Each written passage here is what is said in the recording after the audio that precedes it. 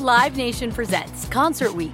Now through May 14th, get $25 tickets to over 5,000 shows. That's up to 75% off a summer full of your favorite artists like 21 Savage, Alanis Morissette, Cage the Elephant, Celeste Barber, Dierks Bentley, Fade, Hootie and the Blowfish, Janet Jackson, Kids Bop Kids, Meghan Trainor, Peso Pluma, Sarah McLachlan. Get tickets to more than 5,000 summer shows for just $25. Until now through May 14th. Visit LiveNation.com/Concert Week to learn more and plan your summer with Sean Paul, Sum 41, 30 Seconds to Mars, and Two Door Cinema Club. Whether it's her first Mother's Day or her 40th, she deserves more. Shop tons of stunning on-trend jewelry for every budget at Diamonds Direct. Diamond fashion jewelry, beautiful birthstones, everyday pearls starting at just $200. Commemorate the real loves of her life with a gorgeous pendant featuring the birthstone of the one who made her mom. This Mother's Day, Diamonds Direct has everything you need to say thank you. Diamonds Direct. Your love, our passion. Online at diamondsdirect.com.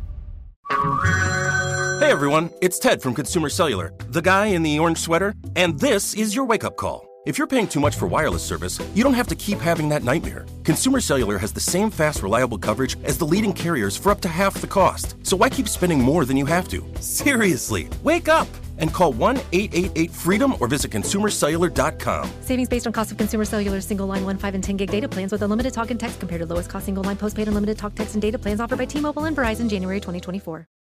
Hello, and welcome to the Psychology Podcast with Dr. Scott Barry Kaufman, where we give you insights into the mind, brain, behavior, and creativity. Each episode will feature a new guest who will stimulate your mind and give you a greater understanding of yourself, others, and the world we live in. Hopefully, we'll also provide a glimpse into human possibility. Thanks for listening and enjoy the podcast.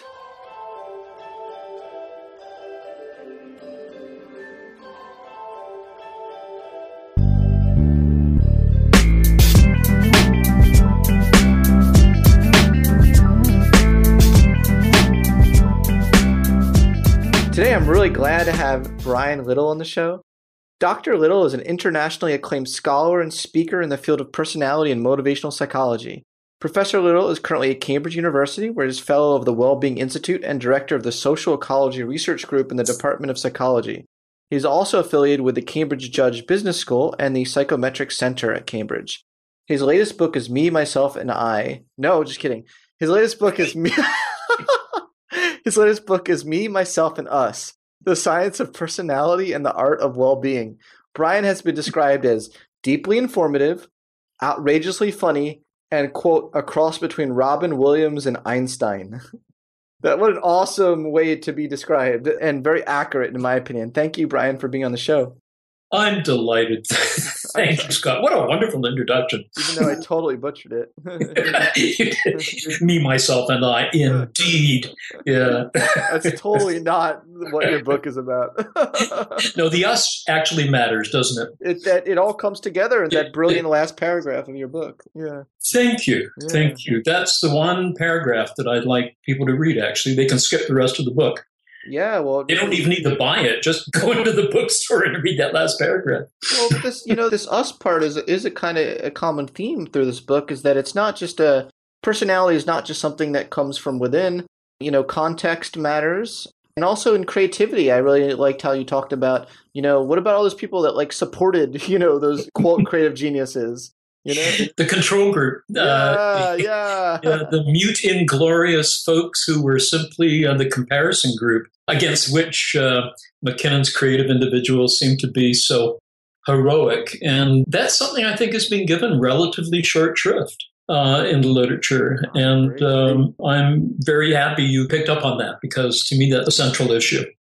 And I think what that does for those of us who study creativity is it deflects our attention away from the creative person to the creative project. And we often differentiate between the person, the process, and so on. These are very frequently invoked concepts in creativity research. But the creative project itself is really interesting, because I think that it is a sustainable pursuit of these core projects that matter in our lives. And the sustainability comes from motivation of the individual who's the creative one.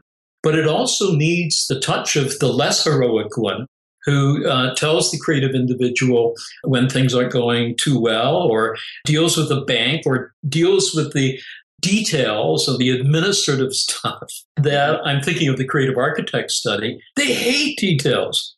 They hate that kind of stuff. But their creative project would flounder if they did not have those support cast members around. Yeah, you're referring to the famous IPAR study. And I didn't know that your office was down the hall from McKinnon's, who was the director of the study. I didn't know that you knew him. That's amazing. Yes, I was his assistant for a short while. Wait, on the IPAR studies? Yeah, I was a teaching assistant for his course that he gave on creativity and the dynamics of behavior. Did you meet Frank Barron as well? Very little. We crossed paths, but I had more contact with Don McKinnon. Yeah. What legends? Well, you're a legend too. It was a really exciting time to be there. But Scott, it was 1964. And that was when the student rebellion and the free speech movement started. And there was this creative tension, as it were, between being so involved with what was happening on campus on the one hand, and dealing with the academic side of things on the other. And McKinnon was quite a conservative fellow. And his course on the unconscious was fascinating because I wasn't sure that he was really processing what creativity was being unfurled on the campus in those days. So as his teaching assistant, I had all sorts of interesting discussions with the students about just what is happening on campus and how it challenges the orthodoxy and how it tries to create a new regime in a conservative institution. Did your paths ever cross with Abraham Maslow? No, I was very much a George Kelly student. That's clear. Yeah. And George Kelly visited Stanford when I was at Berkeley, and I went down to take his course, and he invited me to come to Brandeis the next summer and to meet with him and Maslow, with whom he had some agreement, but not that much, really. And that's a fun thing to get into, is where did Kelly differ from Maslow? Well, I'd like to have that discussion. Well, the whole notion of whether there's a self in you, and this is Rogerian as well, a whole self waiting to be discovered. George Kelly would have none of that. There's no inner you waiting to come out. You enact the you. You pursue it through the constructs you create to anticipate the future. And so I was very excited to go to Brandeis that summer. I happened to be, I'd left Berkeley to go to Oxford, and I was all set to go back to Brandeis, and George Kelly died in the interim. And it really hit me, because that would have been a wonderful opportunity to see if we could affect any rapprochement between the Kellyan view and the Maslowian view. Unbelievable. That would have been just such a legendary meeting. Yep. Of three legends. So, I mean, I'm absolutely obsessed with this idea of the self is an illusion. And, there's modern neuroscience, and Bruce Hood, talks about how the self is an illusion. And, there is a biogenic self, as you talk about in the Yes. Thanks for using that term. It encapsulates 40 other terms we have to use, like neuroendocrinology and so on. So biogenic works for me, and I'm delighted you used it. Thank you. I like it. I like all the little words you coin you're like Shakespeare of the. I'm going to give you a new thing, like Einstein and Robin Williams. I'll be like, bless your heart. Yeah. Well, yeah. So no, I like that. So there is something that it means to be you, DNA wise. I mean, you would be someone. You would literally be someone else. Yes. If I had 100% of your genes. Well, maybe not. Maybe not, because two identical twins who have 100% of the same genes, they're still not the same person, right? That's right. And that's because of the imposition of what I call the other two natures, the sociogenic self, which is broadly used to refer to the impact of the environment and the cultural codes and norms that you are socialized into. And then what I regard as the emergent third nature, which is that which is driven by our aspirations, our goals, and particularly our personal projects. And they are what give meaning to us. And the self is often created through those projects. And that's where I think that I'm a little skeptical when I see the advertisements for the genetic whole genome analyses that you can do commercially now. I'd love to do one. In fact, I left a subtle hint with my kids that I'd love one for Father's Day. But when they advertise it as get to know the real you, Well, not really in the sense of who am I really? Well, you're somebody that can detect whether you've eaten artichokes or whatever it is the night before because you have that particular gene. And I think the real concept of self comes through how you identify with and explore your values and enact your values through the projects that you take on during your life at different stages of the life cycle. Yeah, you use the phrase new self. I like that phrase. Like we can create new selves that we never had before through engagement in new projects. Yes. So, there is this big theme in this book of the flexibility of personality. And I really like the idea of what the self is this bundle of values and goals and these kinds of things versus what we focus on in education, like standardized test performance and IQ and intelligence. And even you don't. I notice you don't equate the big 5 personality traits with who you are. But that's interesting because the whole introvert revolution, there seems to be one particular dimension of the big 5 where a whole bunch of people have made that a huge part of their identity. Absolutely fascinating phenomenon. And I get it in a lot of ways as a biogenic introvert myself. Like I appreciate wanting to own who you are, but doesn't it also lead to potential inflexibility? Oh boy, have you got 7 hours? Now, I thought you had described yourself in a wonderful piece you wrote as a neurotic extrovert. So that gets into some real, and now this is not an interview about you, but if we were back in Philadelphia and had a beer in front of us, I'd be talking to you about whether you are a biogenic introvert or more a biogenic extrovert. Yeah, so I think that these things are tricky. Like introversion has become something beyond, when people say I'm an introvert and that's their identity, they're not referring to the technical definition of the big 5. You're absolutely right. I really have to tell you about something. For now 40 years, I've been lecturing on the introversion-extroversion dimension to large audiences in a whole bunch of different fields, teachers, physicians, corporate groups, and so on. And this really began in the 70s. And it was before the big 5 had really been articulated, of course, as you know. And the dominant model of extroversion was Eysenkian. I had great discussions at Oxford with Jeffrey Gray, not the Jeremy Gray, who you've worked with. Oh, yeah. And Jeffrey Gray wrote the best book ever on consciousness, by the way, and the hard problem, consciousness. He was a truly brilliant scholar. And I used to, after my talks on how extroverts and introverts differ in terms of the impact they have on their success, and that introverts tend to do better in school. They are more careful. They have a tendency to do detail work better than extroverts. So I would draw the picture of them as being estimable creatures.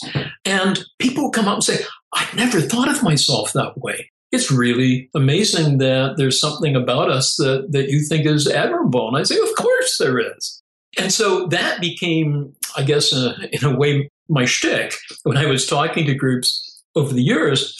And then many, many, many years later, Susan Cain contacted me writing a book about this. And, we chatted a lot about it. And she drew on some of my research in her book.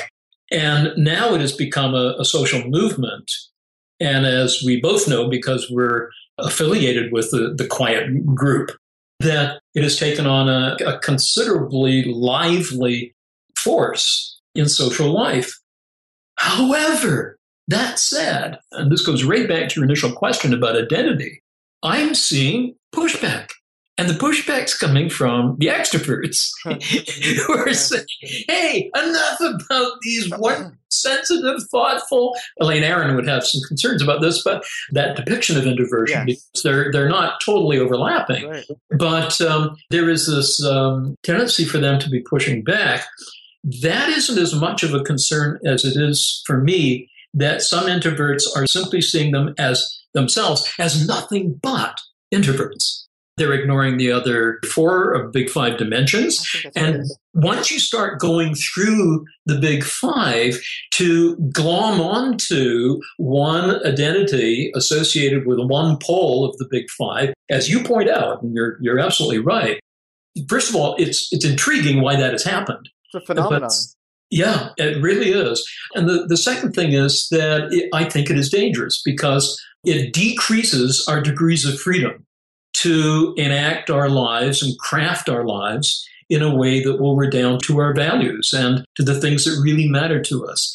And it can also serve as a pretext for not engaging with the world. And so as we increase the degrees of freedom, and it's a phrase I like to use a lot when I'm discussing personality, by recognizing the strengths of introverts, the quiet strengths of introverts, as Susan so beautifully portrayed in her book, I worry that we not say that's all you are. For example, you may say, I don't want to go to the party, and now I am encouraged to speak up and say, hey, I'm okay. I just would rather curl up with a nice book tonight. That's great. But there's some recent research, I don't know whether you're familiar with this, out of John Zelensky's lab at Carleton. Oh, yeah, he's doing that has shown that introverts it goes to Dan Gilbert's work on being able to anticipate your future happiness. When introverts are asked to imagine what it would be like to go to a social event, they rate it as quite low. But when they actually go and experience it, they rate it much higher. And so acting extrovertedly for an introvert may actually have a salutary effect upon their well-being. If they identified strongly as an introvert and only assimilated that notion of this is who I am instead of accommodating to the possibilities of getting engaged, then I think they've shortchanged themselves. No, absolutely. There's so many things to unpack there, but I think a big, the question about like, what am I?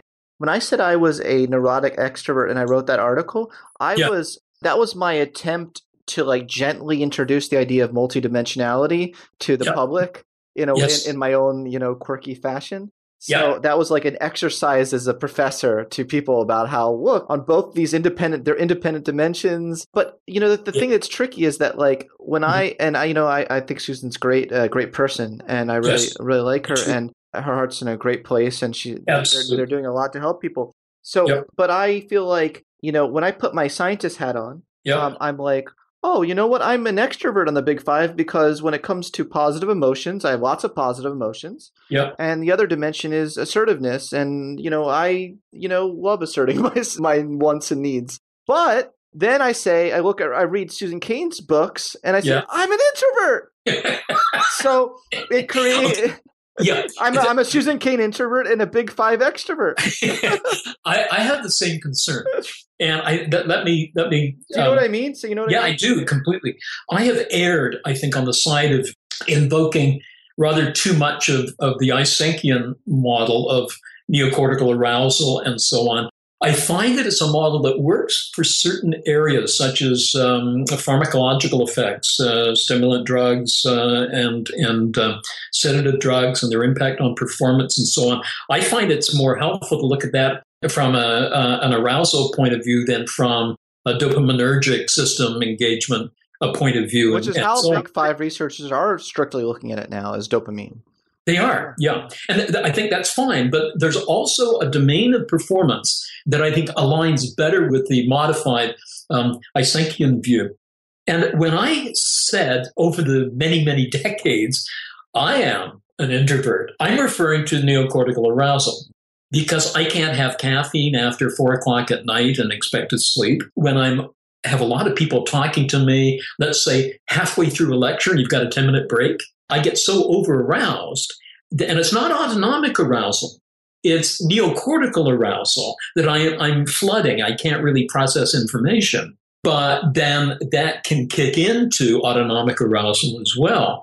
And it's that biogenic introversion that I think can lead people like us. Both of us are highly agreeable, right? Yeah. So when we're on with our students, we love them to bits. But I don't know about you, but I overload with that. And I need to get away and escape at the break if I'm going to give a lucid lecture when I come back. If the lecture's over and I don't need to give a lecture, I don't need to perform at all, then I'm happy to have high fives and a lot of excitement with my students. Well, this gets to the essence of the introversion extroversion dimensions, because Big Five researchers would listen to this conversation right now and they'd say, you're just describing neuroticism. Like, you're just describing like the neocortical arousal stimulation. That's within the neuroticism domain. And it doesn't feel quite, when I read these descriptions, Susan is describing a phenotype that it might actually be a blend of things, but it's still in itself a phenotype that a large swath of people are identifying. So it is. Even if it is a blend of Big Five traits, it's still a particular blend that a whole bunch of people are resonating with, including me. Yeah. Which creates, contrast because I'm like, you call yourself a passionate introvert. So passion is like one of the facets of extroversion on the Big Five, enthusiasm. Yes. Scott, here is where we need to bring in what I call idiogenic nature, the part of human nature that derives from our core projects in our lives. And irrespective of my neocortical arousability, I have a passionate project, and that is to excite my students. And that means that I have to act out of character. Why? Because if you give a highly introverted, circumspect lecture at 8 a.m, you're going to lose them. And so I've learned over the years to, as it were, act out of character. But, and now it's so wonderful to talk to somebody who really understands the psychophysiology of this. When I say that, I'm talking about acting away from my natural biogenic orientation. It may be linked to, and indeed I'm sure there is some link with the dopaminergic system. And I'm more than willing to concede that. And I'm a big fan of Colin DeYoung's and his colleagues' aspects model. And you've been involved in that work as well. He's one of my closest collaborators. Yeah. And Colin is working with me. Incidentally, we're working right now on he's looking at the Big Five traits and personal projects in a... No way! Yeah. Which is so exciting. I can't wait to see what comes out of that. And that's funded by the Templeton Foundation. Wonderful. So we're getting these links finally building up so that we can create an integrated picture of the person, Scott.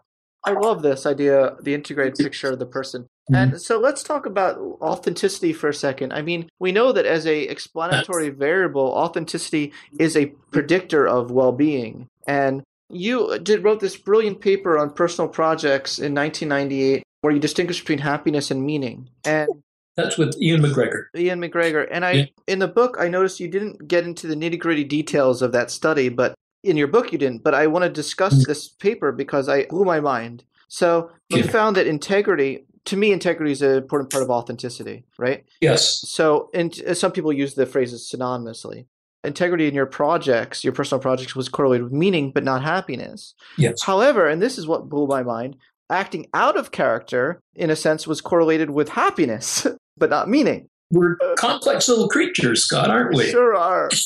And that's part of the delight of studying human personality. I've had some development in my ideas about authenticity recently. Our mutual friend, Adam Grant, has written a recent, I won't call it a screed, but a recent article on how perhaps we're overemphasizing authenticity. It's an inverted U-shaped curve, at least. He invoked that in there, but basically he's making an argument very similar to other arguments that have been proffered in recent years, that authenticity may have a limiting influence upon us. And I broached that topic, but I'm going to do it more in a new book I have coming out in the next few months, which is a TED book. And there's a chapter on authenticity in it. And here's my most recent thinking on it, that I think that there are 3 kinds of authenticity. Now, I like to use the word fidelity. You can show fidelity to your biogenic nature. That is, you can do what feels right. And this is the old hedonic notion of I am what I really want and need. The deep me is my biogenic me in our terms. Another way you can show fidelity and show authenticity in the sense of fidelity is to be authentic to your cultural norms. And you are a member of a particular ethnic group, or you are a student of a particular school, or you are from a neighborhood in a city. And that is me. That's the core me. You prick me and I bleed Philly, or Yale in your ethnicity. And that I resonate with Philly a lot more than Yale. Trust me. Well, you see, we've learned something already. And that has a claim on us, and sometimes in some cultures, it has an incredible claim on us. So that I studied at Berkeley also with Ted Sarman, the role theorist, who used to let us know just how vital cultural scripts were. Literally, individuals can die from subscribing to a social role. If they are shamed, it may shut down their psychophysiology. Now, the skeptic in me would want to see more evidence on that. The claim is a fair one, that our culture can give us the signature of who we are in a way that can be really quite indelible. That's the old biogenic, sociogenic, the old nature-nurture dialectic playing out when we discuss these two. To me, and now we're going to get to integrity, the idiogenic self, the third nature, as a source of fidelity and a source of authenticity, is the one that I think is really most important, because it is the self that I am, not because of my biology or my cultural entrainment, but the self I am because of what I have chosen to be and the projects to which I commit in my life. You sound very Sartre-esque here for a second. Le projet. Well, this is like really an interesting conversation because, you know, the existential philosophers, you know, really believe he would love what you just said, you know, yes. like. But, you know, Maslow, you know, would disagree. A lot of the humanistic psychologists were like, no, they got it wrong, the existential philosophers. There is an essence to who we are that is influenced by our genes, and that we can grow our potentialities, but we, you know, don't completely create our potentialities. I would agree with that. And I agree with that, both perspectives. I don't think they're incompatible. There you go. We do have a biogenic nature. And like you as an agreeable person, I want everybody to be happy together, right? This has been one of the common themes in my work is, you know, can't we actually get the biogenetically oriented individuals and the social constructivists together? Yeah. And I love integration. Yeah. Well, I've written a couple of articles which have been distinguished by the lack of citations to them.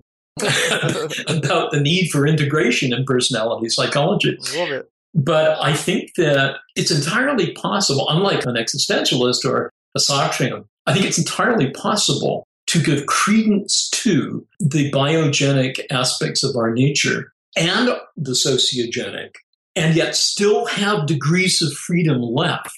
But those degrees of freedom to enact the projects that matter to us, projects like take care of my mom because her cognitive decline is getting alarming, or the project of be there for my daughter during this trying time, or the project is enjoy myself with Dave because I love him more than anyone else in the world. These are the stuff of daily lives. They're not biochemical reactions. They're not social codes. They're the way we make sense of our lives. And I think that therein lies the groundwork for both identity and a sense of integrity, a sense of value exploration, and a sense of true authenticity.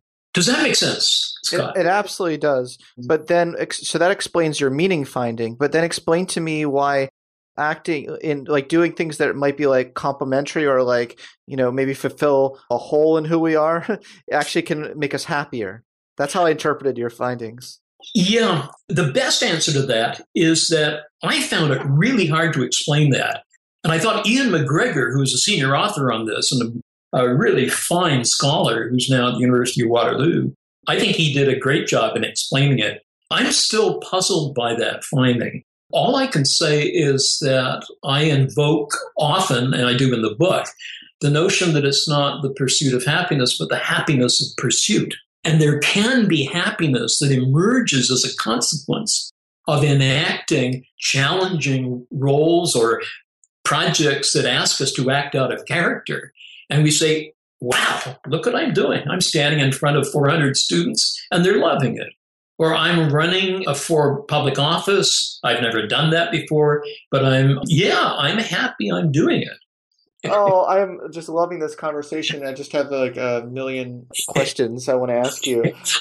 I think we began this in Philadelphia a year ago. This conversation. I miss you. I'm sad that you're not in Philly anymore.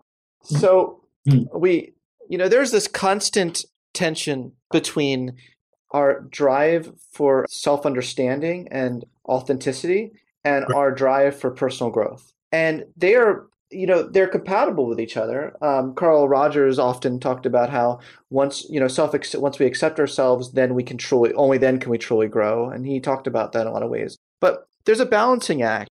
What is the right optimal balance there between eventually just wanting what you have versus having what you want? So there's actually some interesting research kind of distinguishing between those things. And ultimately they say that the greatest predictor of happiness, I don't know if you saw this paper, they found the greatest predictor of happiness was being okay with wanting what you have, who you are, and growing along those lines as opposed to having an idealized self that really is so far away from who you are that you're not happy with who you are. If that makes any sense. Absolutely. I think that when I talk about free traits, and the example I've used is introverts such as myself acting as pseudo-extroverts.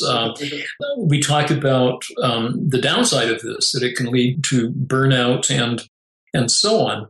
But one thing that is really crucial that you raise is that it is a chance to expand yourself.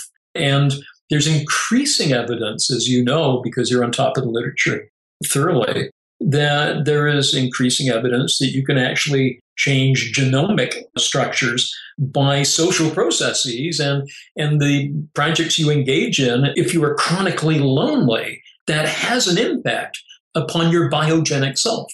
When I began... epigenetics? What's that? Is that epigenetics? It's similar to epigenetics, indeed. And 10 years ago, even, I would have thought this was really... It sounds like Lamarckian. And I would have thought that it was highly implausible. But increasingly, there's evidence of the interdigitation of the sociogenic and the biogenic.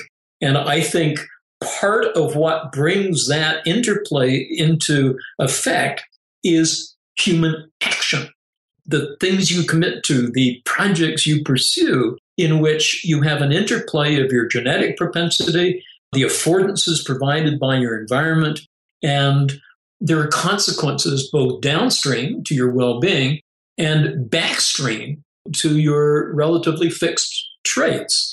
That is really exciting. That goes way beyond my competency to speculate on how that research might develop. But I know it's going on, and it's exciting. Strong and exciting. And these, you say relatively fixed traits, but I really like the Fleeson model of density distributions. So personality is density, so that we all act out of character a lot throughout our day, in the sense that we all are all through all 5 levels of extroverts, introverts, all of those things all throughout our day. So in ways, it kind of confirms a lot of your research that he just found that with experience sampling, I guess. Exactly. And, some of the time we'll have a conversation about the difference between experience sampling and personal projects, because projects subsume the kind of data that comes with experience sampling. But let me say a little bit about Will Fleeson and his work. I think it's terrific. And I'm very much in agreement with Will's work. I came at it from a slightly different perspective, but I've never really developed this thoroughly. I wrote about it in the Handbook of Environmental Psychology, or was it the Handbook of Personality Psychology, Pervin's volume, the second edition of it. Somewhere I talked about Buss and Craik's model of the act frequency approach to dispositions, where they talked about dispositions as being the relative frequency of being engaged in acts that are prototypical in a Roschian sense of each of the big 5 traits, for example. So during the day, you may engage in 16 acts that are quintessentially or prototypically extroverted and 4 that are introverted. And you look at, and I thought that act frequency, which is not unrelated at all to Will's work, was really quite brilliant. Jack Block attacked it. Part of his attack was, I think, bang on, but unnecessary because it wasn't crucial to what David and Buss and Ken Craik were arguing.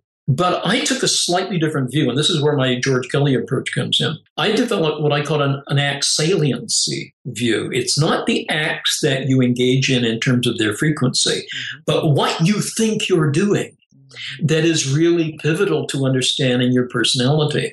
And the example I gave, it was an environmental handbook chapter. The example I gave is that you may see a fellow who spend all summer and deep into the autumn in camping gear, going out to the lake, casting his fishing rod, chopping down trees, and generally acting in such a way as that we would call him a rustic warrior. And I actually pointed to some environmental disposition characteristics that he would be very high on. But we may be sadly mistaken. The reason he is engaged in those prototypical acts of the outdoorsman isn't because he's outdoorsy. It's not that he has a stable trade. It's that his wife is dying and he loves her deeply and she loves going into the woods. And this is their last chance to do that. Scott, this is, to me, what the human condition is about. Absolutely. You can't just look at the prototypical acts, at the density distributions, and expect to engage fully with what a human being is. It offers us a terrific inroad, and it's necessary, but it's not sufficient for understanding what I think human personality is all about. I actually want to stop right there because I thought there's nothing I could possibly say that would be more profound than that. Thank you. Thank you so much. Thank you so much for this chat, Brian, and everything you've done in the field. Wonderful questions. Thanks so much. Cheers. Thanks for listening to the Psychology Podcast with Dr. Scott Barry Kaufman. I hope you found this episode just as thought-provoking and interesting as I did. If you'd like to read the show notes for this episode or hear past episodes, you can visit thepsychologypodcast.com.